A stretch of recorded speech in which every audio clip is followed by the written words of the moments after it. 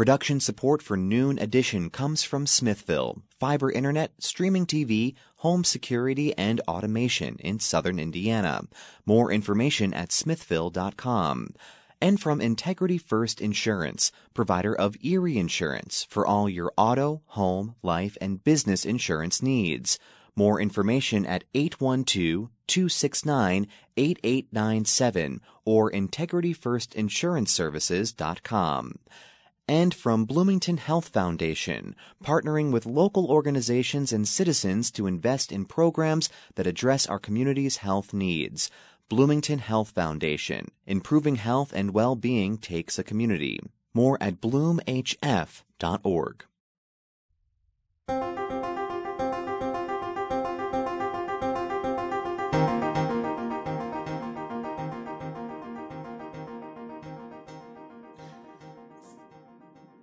Welcome to Noon Edition on WFIU. I'm your host, Bob Zaltsberg. We're going to be talking with four guests today about critical race theory and why it's such a volatile topic at this time. The four guests are Hardy Murphy, who's a clinical professor in the IUPUI School of Education. He is a former superintendent of schools in Evanston, Illinois. Constance Elo is joining us. She's an associate professor in the Department of Higher Education, School of Behavioral and Applied Sciences at Azusa Pacific University. Cleveland Hayes is Associate Dean of Academic Affairs at the IUPUI School of Education.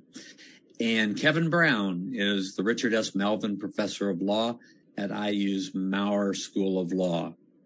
You can follow us on Twitter at Noon Edition. You can send us questions there. You can also send us your questions on email, news@indianapublicmedia.org. Very excited about the show today. I think we have four guests they're actually spread out quite a bit around the country right now.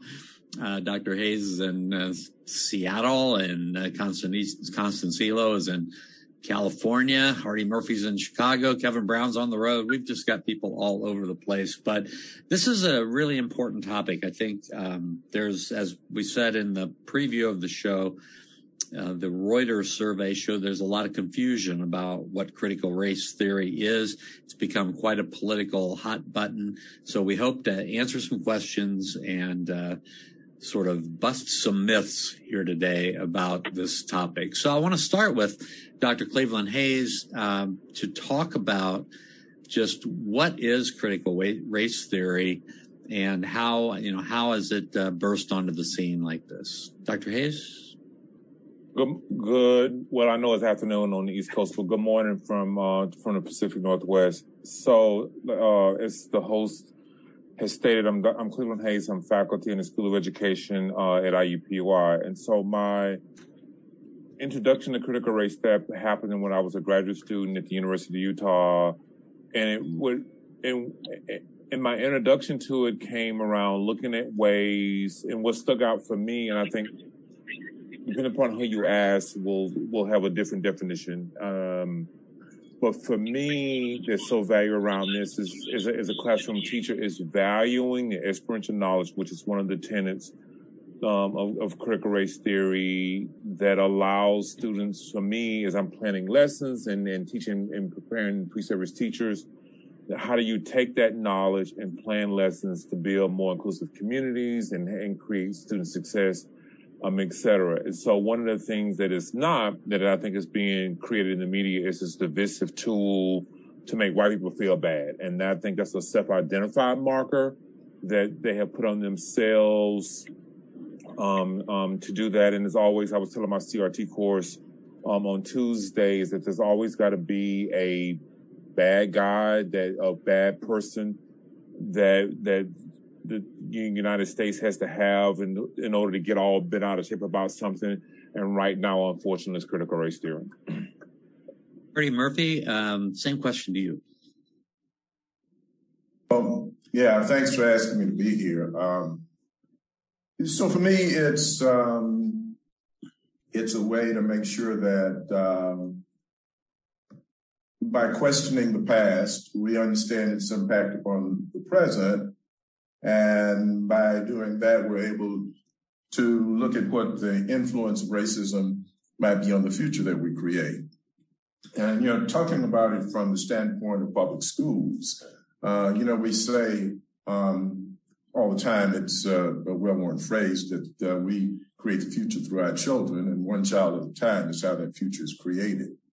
So in the public school system, for me, it seems that if children understand the impact of racism upon our present, and they do understand that we all have a responsibility for making sure that it doesn't, in fact, create the future, then we're able to remake this system so it is a much more equitable experience for everyone, and where skin color doesn't make a difference. The troubling aspect of it that I think people grapple with are, there was a book once that was written that said that all I know I learned in kindergarten. Well, you go into any kindergarten classroom, you hear children talk about what's fair and what isn't, and they define their world that way. And for them to then define their world that some of their classmates live in a world that's not fair to them because of the color of their skin, it causes them to have to reflect upon who they are. And enabling those students to accept that without becoming desensitized to the fact that some people have a harder go of it because of their skin color is really the challenge that we have in grappling with critical race theory.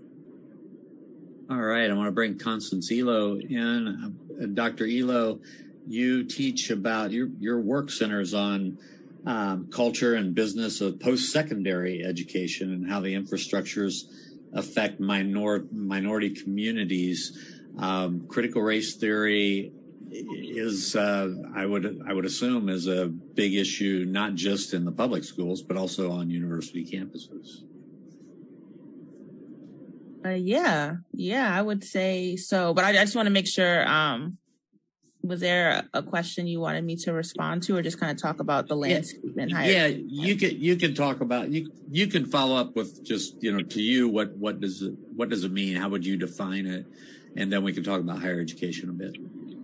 Yeah, I mean, this has sort of been echoed by my co-panelists, but my understanding of critical race theory is a legal framework to really help people understand the ways in which racism is in fact embedded in a myriad of social institutions and legal institutions, and making sure that that's accurately centered in how we understand outcomes for people of all different walks of life.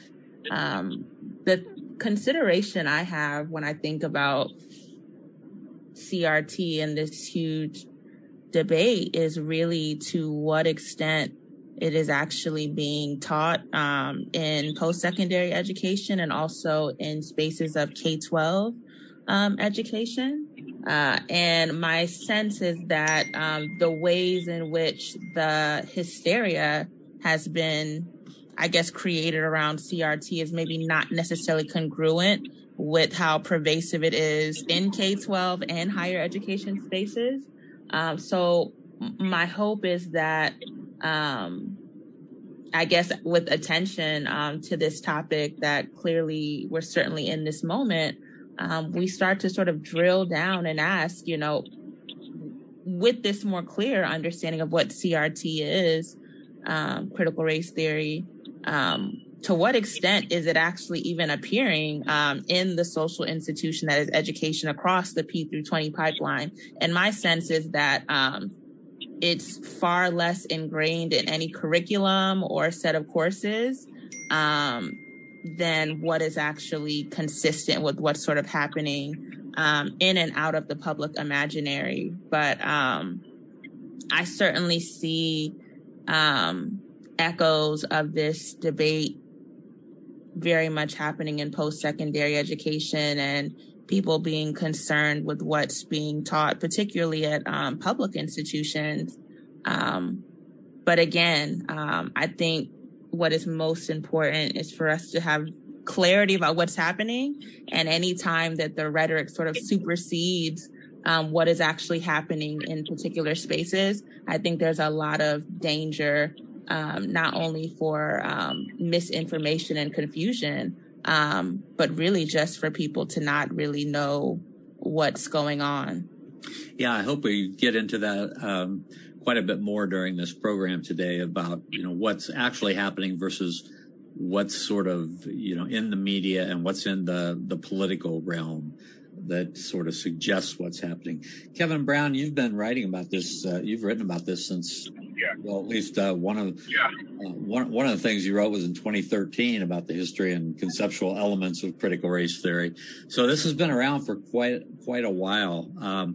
Your history with this topic, and then you can talk a little bit about why it's so hot right now.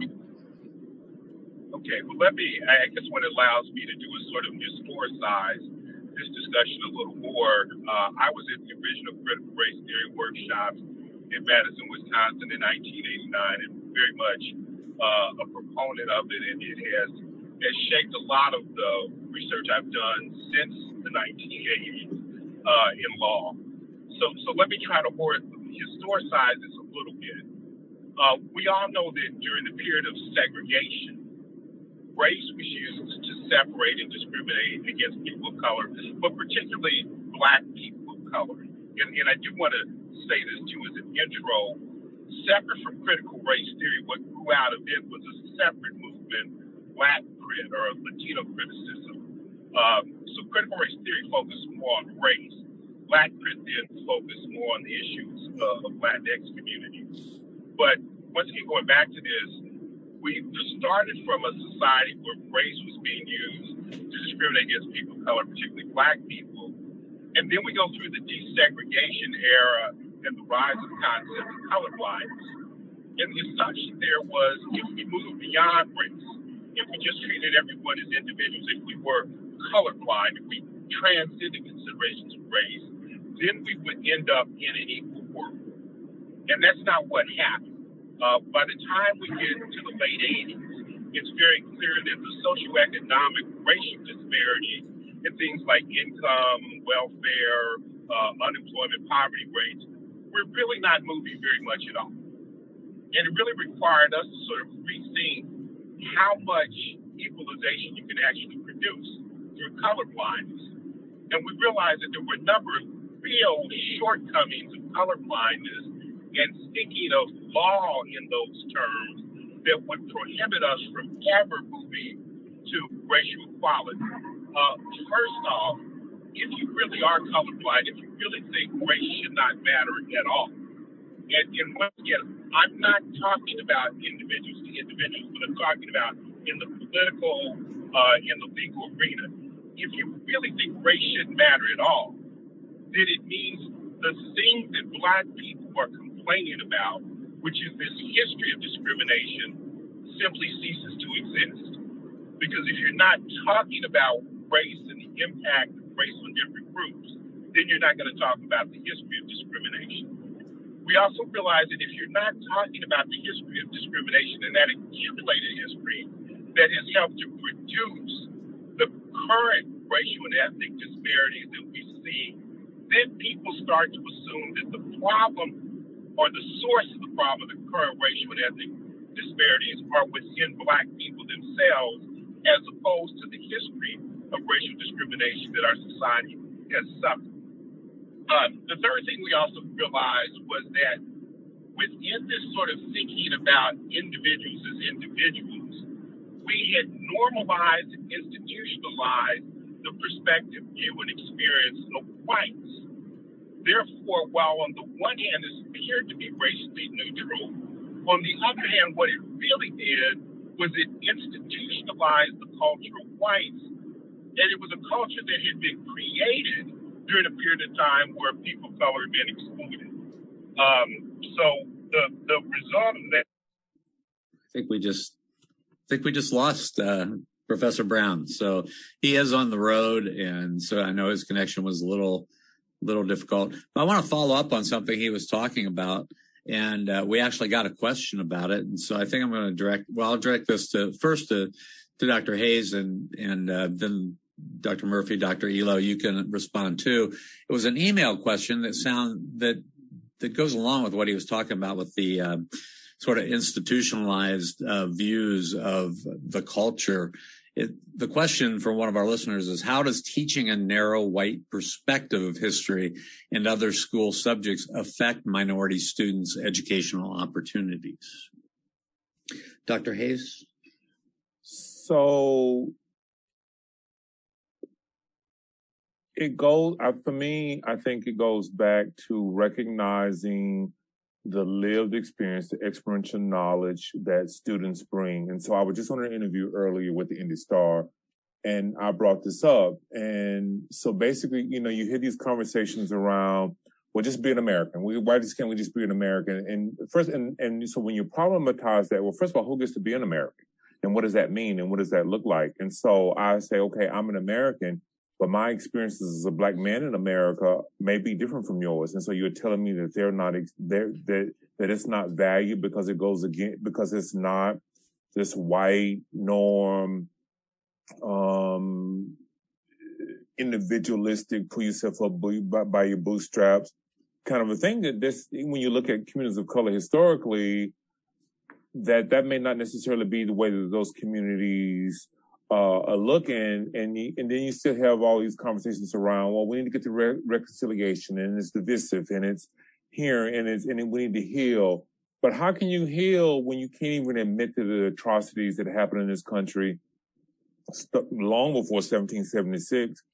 And with any relationship that you have with somebody, when you do something that you shouldn't have done, whatever that is, you have to, first of all, when you begin to move to healing and reconciliation, you have to admit that you've done it. And I don't understand why is this people are so resistant to just recognizing that, okay, well, we did this, and this is not about you. I'm not talking about you as an individual. And as I stated earlier, when you put that, well, I'm not a racist label on, nobody's called you a racist. Nobody's telling you to feel guilty about being white. Those are things that you put on yourself, and let that go. I was telling the white students in my CRT class the other day, that's self-imposed. That's a waste of energy. If we're really about making school spaces better for children, then you have to recognize that those children are coming with a different set of experiences, a different set of knowledge, especially if they have had long generations of oral history from their parents and from their grandparents. From the American South, for example, and their experiences in the American South are going to be completely different. That's missed from the American history textbooks.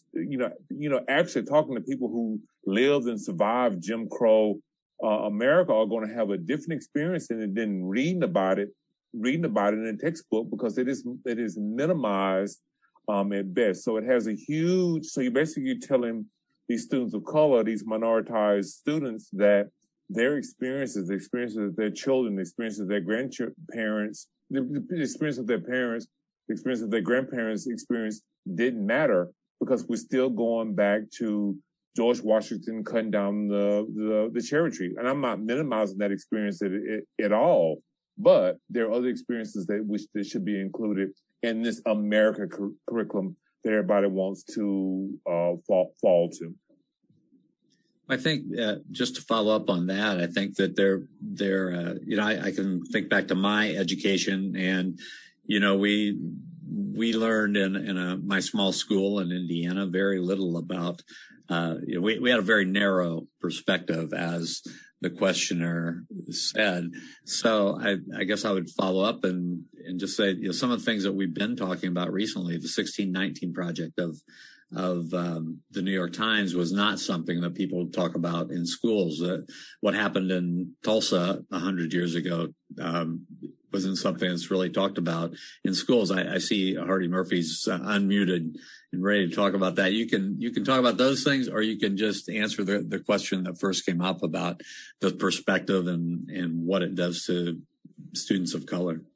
Well, Tulsa's important, and as a relative of Ollie Beatrice Murphy Smitherman, who was the wife of A.J. Smitherman, the owner of the Tulsa Star, who sounded the alarm from which the riot unfolded. I actually am very, very pleased with the fact that America has finally come to grapple with this.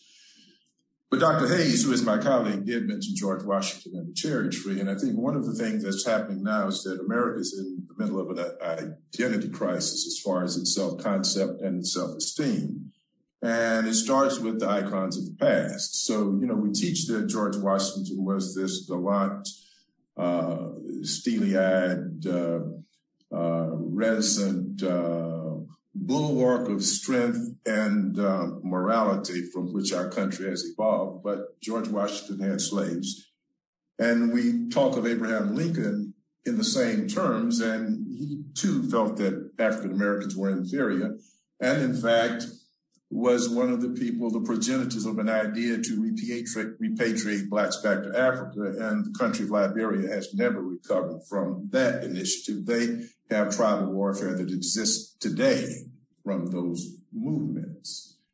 But when you look at how this is taught and you get into the public schools, people forget that during that time there were abolitionists, and slavery was a question all the way from George Washington through the Revolution, through Abraham Lincoln and Thomas Jefferson. So rather than teach that they were morally flawed, we teach them as these impeccable heroes. That is problematic because in teaching that they were imperfect, it means that America has to grapple with its own assessment of who it was, who it is, and what it can be.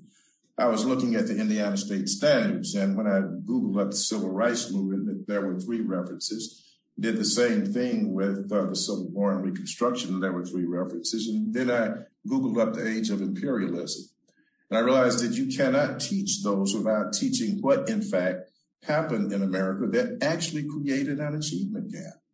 So when you see the research today that shows that if an African-American student has an African-American teacher, especially a male, they're more likely to finish high school. If they have more than one teacher, they're more likely to go to college. And you ask yourselves, why don't they have more teachers? And you go back to the civil rights movement and desegregation, when those heroes were really after equal funds, equal resources.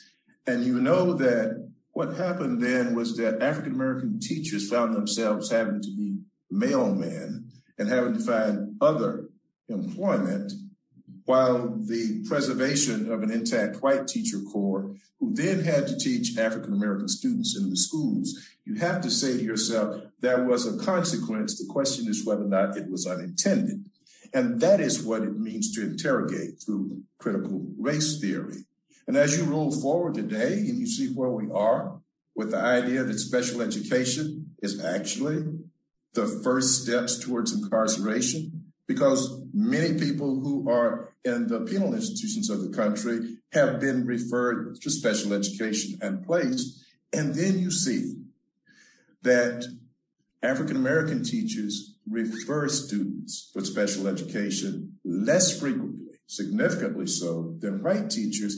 Now you tied a bow around the ribbon of why critical race theory is necessary, because it means that superintendents and teachers have to manage that decision-making tree within their districts. So for me, what we're talking about here is a way to deconstruct all of this and put it all together again. So as I said when I started, we have a generation of students who exit the public schools with a different idea of what it means to make sure that they are working towards equality in the life experiences of their classmates. If we don't address it, then what the system has done is sent out another generation of students to perpetuate it. And we know that the disparate outcomes that African-American students experience in schools is just not of their own making. People don't go to school to fail. Working backwards, infants aren't born to die. Mothers aren't intending for their children to be the victims of miscarriages. All of this comes from a governmental structure and life experiences that penalizes people because of the color of their skin. All right. If I can add one quick thing to that. So Absolutely. I'm the grandson of Olivia Smith and Cornell Brown, both teachers in Mississippi during segregation. And Dr. Murphy triggered something in me when he as he was going through his talk there, is I studied exemplary Black teachers, and this is huge, rich history of, and my father, who's also a teacher, my mother's also a teacher, talked about when they desegregated schools in the South, how many of those Black teachers, many of those Black superintendents lost their jobs, and we lost that rich history, those rich conversations, those investments in communities that those Black teachers had that lost after desegregation, and many of those Black schools were closed when they desegregated schools. And I grew up in the American South, so when you start looking at critical race theory and the impact that racism and the experiential knowledge and how that all crosses across multiple intersections has huge impact on students in public schools in the United States that are more segregated now than they were when my father graduated from high school in '62. So dismissing this off and saying that it's racist and exclusive is all, again, a diversion from the fact that you have generation after generation after generation of students in this country who are not getting the depth of education they needed as a result of desegregation, especially in the American South. I want to give our contact information again, and it is, we're on Twitter, so at Noon Edition, you can send us your questions there. You can also send us questions to news@indianapublicmedia.org. We're talking about the topic of critical race theory and why it's such a volatile topic today, and if it's important to teach it in the schools. We have 4 guests with us, terrific guests who are spread out. 2 from IUPUI, Hardy Murphy, clinical professor at IUPUI in the School of Education, and Cleveland Hayes, Associate Dean of Academic Affairs at IUPUI. Constance Elo is with us. She's an Associate Professor the Department of Higher Education and the School of Behavioral and Applied Sciences at Azusa Pacific University in California. Kevin Brown is also with us. He is the Richard S. Melvin Professor of Law at the Maurer School of Law. Both Dr. Murphy and Dr. Hayes just talked in a very passionate way about, why critical race theory is important and why we need to be teaching lessons that are a little bit more, let's say, less narrow, more rounded about what's happened in our culture. Constance Elo, you focus on culture and post-secondary education and how the infrastructures sort of affect the different populations. I want to get your take on, how do we do this? We have in Indiana, for instance, I don't know what it's like in California, but Indiana, the Attorney General, Todd Rokita, has become the face of opposition to critical race theory. He actually released an open letter that was signed by 19 states' attorneys general arguing that critical race theory be banned for the Department of Education to stop funding curriculum based on its tenets. Mr. Rokita also sent out a Parents' Bill of Rights that basically was against teaching critical race theory. He's an attorney general elected by the people of the state of Indiana. When you've got this kind of sort of backlash against it, how can we change the culture? How can we make this an appropriate thing to teach? How can we go about that? I know it's a big question. It is. But I think it's an important one. I guess I would sort of backtrack and think about the critical question of, do institutions like, K-12 education, higher education, do they actually even want to take up that work? What I find actually in a lot of education spaces is that there's this sort of commitment to maybe a more performative ideation of issues of justice and equity, and probably more a deflection of the critical questions that can sort of get us to a place where we can think about, oh, how might we reimagine these spaces where it would be a healthy environment to, welcome these kinds of conversations. I can't really say that I see that. I can't speak enough about different, and I'm just kind of talking about the higher education angle at this point, without institutions really thinking about what they have to give up in order to welcome different frameworks that, maybe position us to really think about, well, what is the sort of history and legacy, of, this land we're on, of this nation, what does it mean for issues of racism to not only be a hard issue, but a systemic issue as well. Universities, schools, they have to give up some of what they are to move in that direction. And I personally don't necessarily see that commitment. I think about instructors who have to teach. And again, I'm not even talking about critical race theory classes. I'm just talking about courses that in any way address diversity, equity, issues of social justice or injustice, which cannot be conflated again with critical race theory. And many times of which, there are people of color teaching these courses that, deal with all kinds of abuses, harassment, lower teaching evaluations, and just not really working in a space that's supportive of that actual curriculum. So I think the important inquiry would be to ask institutions, how badly do you really want this? To what extent are you going to make this a safe space for people to even engage these dialogue and teach these courses? Because in a lot of ways, the message is, you're kind of on your own, and people are fighting like these twofold battles, like in the classroom and then also within the public imaginary. But I also want to say, too, that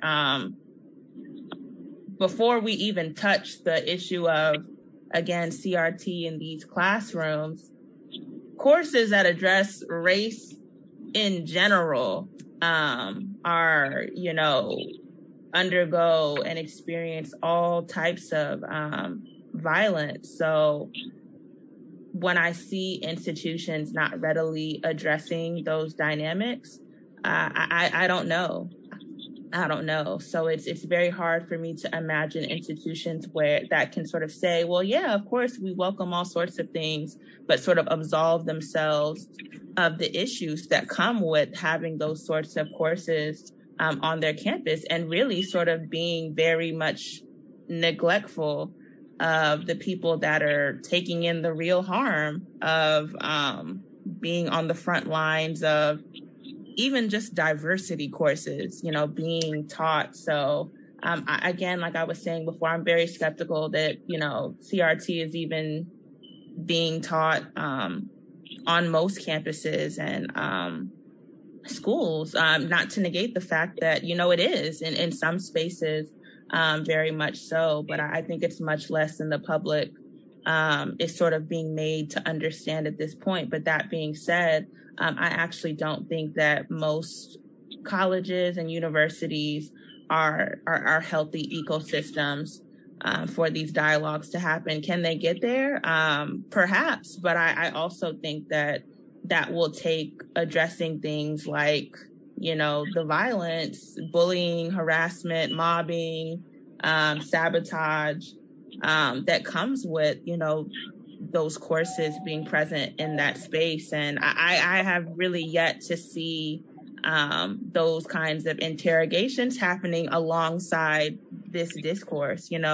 So much costs when it comes to racism. And what's sort of ironic about this sort of push to really understand the violences of racism is that those, who end up speaking up about, these things or teaching these things are harmed in the process. So I don't know. I just sort of imagine ecosystems that are also thoughtful about those who will sort of have to be left to take up for the mantle for these sorts of things. I think about that. Yeah, let me ask you as a follow-up, and then I definitely want to hear Kevin Brown's response to this as well, and the other two panelists if they would like. But it seems as if in the political arena, critical race theory has sort of been taken as maybe sort of a code for, we don't want to recognize the flaws of in our history. And we think that everything that we've been teaching seems to be going just fine. And it's a certain political theory that would, or political position that would use critical race theory as sort of a rallying cry to say we don't want this, even though they maybe don't even understand what it is. I guess I want your reaction to that. Yeah. I mean, it's an important thought.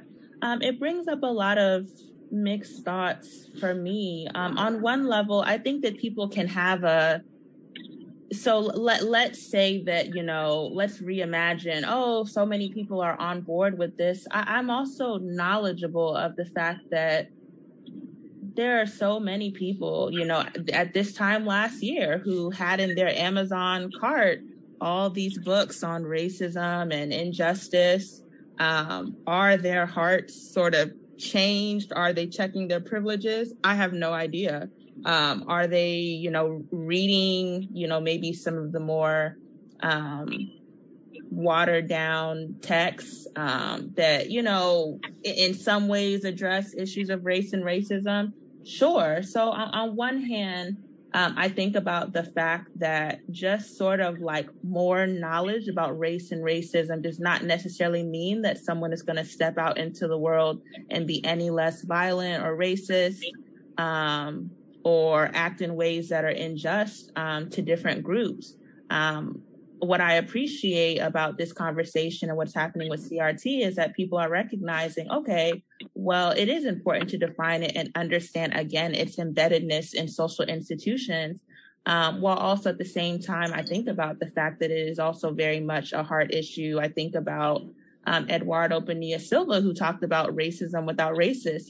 We can't kind of just sort of talk about racism like the weather, it's happening to us, but there's no one who's sort of doing anything. It's a very real thing. So while on one hand, I'm sort of like, okay, maybe we're going somewhere with people sort of wrestling about the where, the when, the how of these types of like knowledge bases, I also recognize the fact that I know many people who, are spouting all the facts about racism and inequities and societies, and behind closed doors and in front of other people, are completely abusive and still act in racist ways. So I'm just hoping that alongside this conversation, we're sort of thinking about the fact that we're talking about society, we're talking about social institutions, but we're also talking about a deep heart issue. What I hear from some people, not a lot of people, is that they would like some hope. They would like to believe that maybe, again, if they're wrestling with issues of their own racism, it is possible that maybe they can be less racist. And my heart goes out, to them, because I think about that. And I hope that that's not the takeaway that people are getting, because again, that stems from maybe a flawed understanding of what any particular framework is. But I do hope that we also talk about the fact that the academy itself is built on all these sort of epistemic ways of violence, and even people who are sort of like saying all the right words or politically correct or know all the books, can very much be purveyors of, the most egregious and violent kinds of racism. So how do we sort of think about this holistically, where we sort of center, this being a hard issue, this being a society issue, how do we tackle this in all sorts of ways and not just relying on knowledge? Because again, academia itself is very much a product of racism and still very much operates in that way. So looking to academia to be the hope of rewiring racism in this country, I don't know. I would have to reimagine that completely. But I just say all that to say that we just have to think about the human holistically as we think about this. And goodness, I know people who have all the books on their bookshelf and nothing of them has changed. But I also hear people that are hoping that, I hope I can be less racist than I have been or not be racist anymore. What would that look like? And I also hear people who are tired of having to educate or center what sort of happened to them, but thinking that any class is going to be the end all be all of that transformation is concerning to me. That being said, the ire and anger that these courses are receiving, I think, is concerning as well. Kevin Brown, go ahead. I want to jump in for just a minute, and I want to try to make this a little simpler than that. I agree there are real institutional problems that have to be worked out in academia and a lot of other art institutions. But let me just take a really pretty simple point that I always make in the race and law class that I teach to try to demonstrate what I would see would be a different perspective from critical race theory from the normal one. I would take the abolition of slavery. Now, the typical story of the abolition of slavery is effectively that the Northerners just simply decided that they could not take this egregious moral institution, got into a civil war.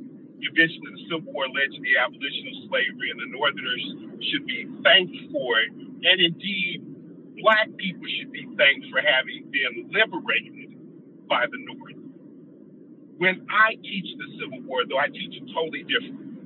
I start by pointing out the fact that 85% of eligible Black males in the North fought in the Civil War on the side of the North.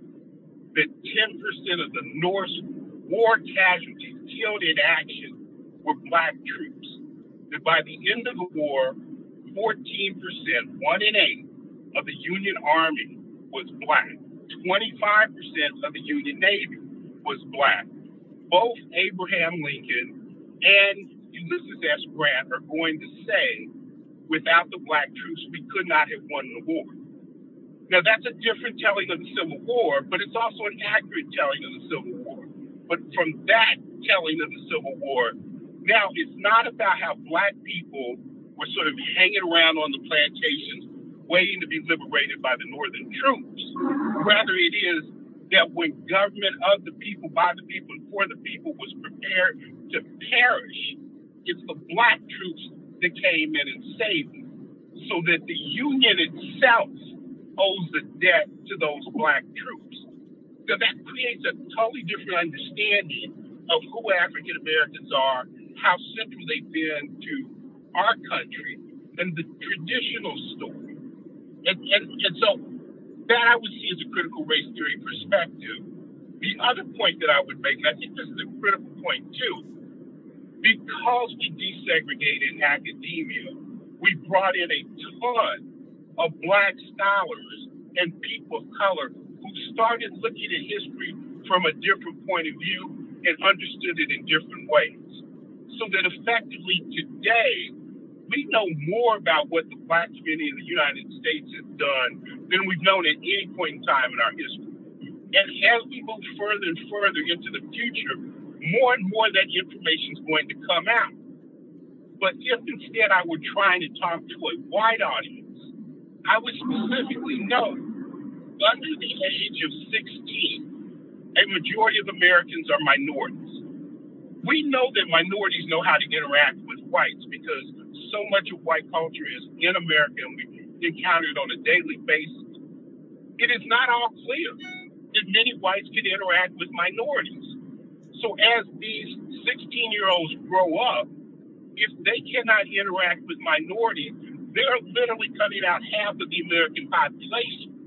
Add to that globalization and the fact that globalization is bringing you more and more into contact with people from different points of view and different cultures means if you cannot become culturally literate in multiple cultures, you're going to have a very difficult time in the future. All right. We have about 10 minutes to go, and this is probably a logical follow-up to that. I think Hardy Murphy has something that he wants to say, and I want to frame it by talking a little bit about education today, K through 12 and higher education, and what an appropriate kind of teaching of history would look like. But Dr. Murphy, go ahead. Yeah, Bob, as a former superintendent, I think it's important for people to know that, superintendents serve at the pleasure of their communities. The communities have schools, and the schools have a curriculum, and the curriculum is determined by the standards of the state, which makes it a governmental and a political process. When you look at the way that curriculum is taught and the standards, they frame a foundation of opportunity that is represented now in an opportunity gap. You asked earlier, or one of the listeners did, about how a narrow teaching of the curriculum affects, I believe, a student's opportunity. You understand that the opportunity gap, its foundation is defined by stereotypes. The stereotypes evolve from history. Students are studying a history that is not represented accurately, so they in fact are internalizing the values and beliefs that create the stereotypes. If we don't change that, then the foundations of the opportunity gap don't change. However, to change that with an accurate representation of history, for instance, when you look at the Civil War and Reconstruction Standard and the Indiana State Standards, it says, describe the policies, practices, and consequences of Reconstruction. To do that accurately, you're going to have to address how the facts have been misrepresented to create these stereotypes. And once these stereotypes change, the opportunity structure changes. For some, that's threatening. For many parents in our community, that's threatening. For superintendents, they have to lead that change while at the same time trying to stay in their seat. And that is very difficult indeed. Dr. Hayes, how would you like to see this issue go forward? Well, I want to add that as someone who spent 12 years in the classroom, CRT in the iteration of which is being presented in the media and these PowerPoint slides that I've just reviewed doesn't exist. It's not. It just doesn't. What I would like to see, and I talk about this with my pre-service teachers, is that if you're going to increase, if we're all around this notion around achievement and standardized testing, all these kinds of things, the way to do that is that you have to bring in the experiential knowledge of students. And you as a white person, for example, have nothing to lose. You lose nothing by recognizing the humanity and the experiences that children bring to school. And if it's framed in CRT, fine, we can frame it in CRT, but you can do all those things and the three-letter CRT never have to come up in conversation. So that's what I would like to see is schools, and it's just good teaching. If I was teaching in rural Indiana and most of my students are white and farmers, and wouldn't it make sense for me to talk about things that they, in my science class, talk about things that they know about and can relate to and connected to the curriculum to have much more connected to school and understanding school and et cetera. So at the end of the day, it's not again, this is just made up. It's just creating a booger and start looking. I think people start need to, unhook themselves from that. It's not about you. It's really at the end of the day about increasing the academic achievement of children, regardless of what they look like phenotypically. So to follow along, we did have a question about just asking if any of you were surprised to see the rise of CRT in the news and in public dialogue. So, Dr. Hayes, you say it's really kind of a fiction. Do you see it as just a political strategy? It is. It's made up. It's we always, there's always something that people got to get all bent out of shape about around one thing or the other. And right now, after George Floyd's murder, we were on COVID too, and so people were at home, and they were locked down, and they were at home, and all we could do was watch TV, and we watched that over and over and over, and then we start, then we started having this performative notion, and then there's always got to be something that people get upset about, and and my next question would be what would be the next thing, and so. I think people are afraid, and somebody mentioned this around 16-year-olds that have very limited experience around with people of color, et cetera, but they're going to colleges and universities now, and they're realizing, these students are realizing, my parents have lied to me about this group, and then they're going back home and they're pushing back on this is at the university level, and pushing back on their parents. I hear my students talk about it all the time. And their parents aren't liking this. So let's create a situation where we can stop this. And you can look at it historically that it has happened. Let's pick up a history book, and these kinds of behavior, these kinds of responses to Black success, Black joy has happened. And as Dr. Brown has said, that when Black success, or I'm paraphrasing what he said, as Black people are starting to share these experiences, people are realizing, we've messed up. We have 1 minute to go. I want to ask, and I guess, Kevin Brown, you could jump in first. Another question is, now that term has been politicized, how do we move forward? Do we just have to fight against use of critical race theory as a term, or make sure that we define it properly? Yeah, I have to say, as one of the original founders of critical race theory, which comes out of law, I've been really kind of shocked that this has become a debate within schools talking about their curriculum. It seems to me that the word multiculturalism, which was a very big deal in the 1980s, indeed, to a certain extent preceded critical race theory, was a movement in public schools that just didn't go far enough.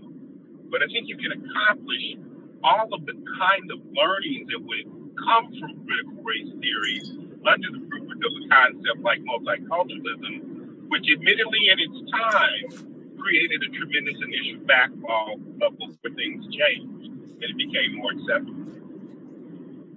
All right. I'm going to have to stop our conversation now because we have run out of time. I want to thank our four guests. It's been a great conversation, and thank you all for being here. Hardy Murphy, clinical professor at the IUPUI School of Education. Constance Elo, an associate professor at the Azusa Pacific University. Cleveland Hayes, associate dean of academic affairs at IUPUI. And Kevin Brown, a professor of law at the Maurer School of Law. For our producer, Benta Boutier, engineer John Bailey, I'm Bob Zaltsberg.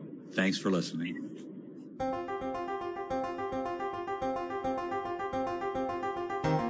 Production support for Noon Edition comes from Smithville, fiber internet, streaming TV, home security, and automation in southern Indiana. More information at smithville.com. And from Integrity First Insurance, provider of Erie Insurance for all your auto, home, life, and business insurance needs. More information at 812-269-8897 or integrityfirstinsuranceservices.com. And from Bloomington Health Foundation,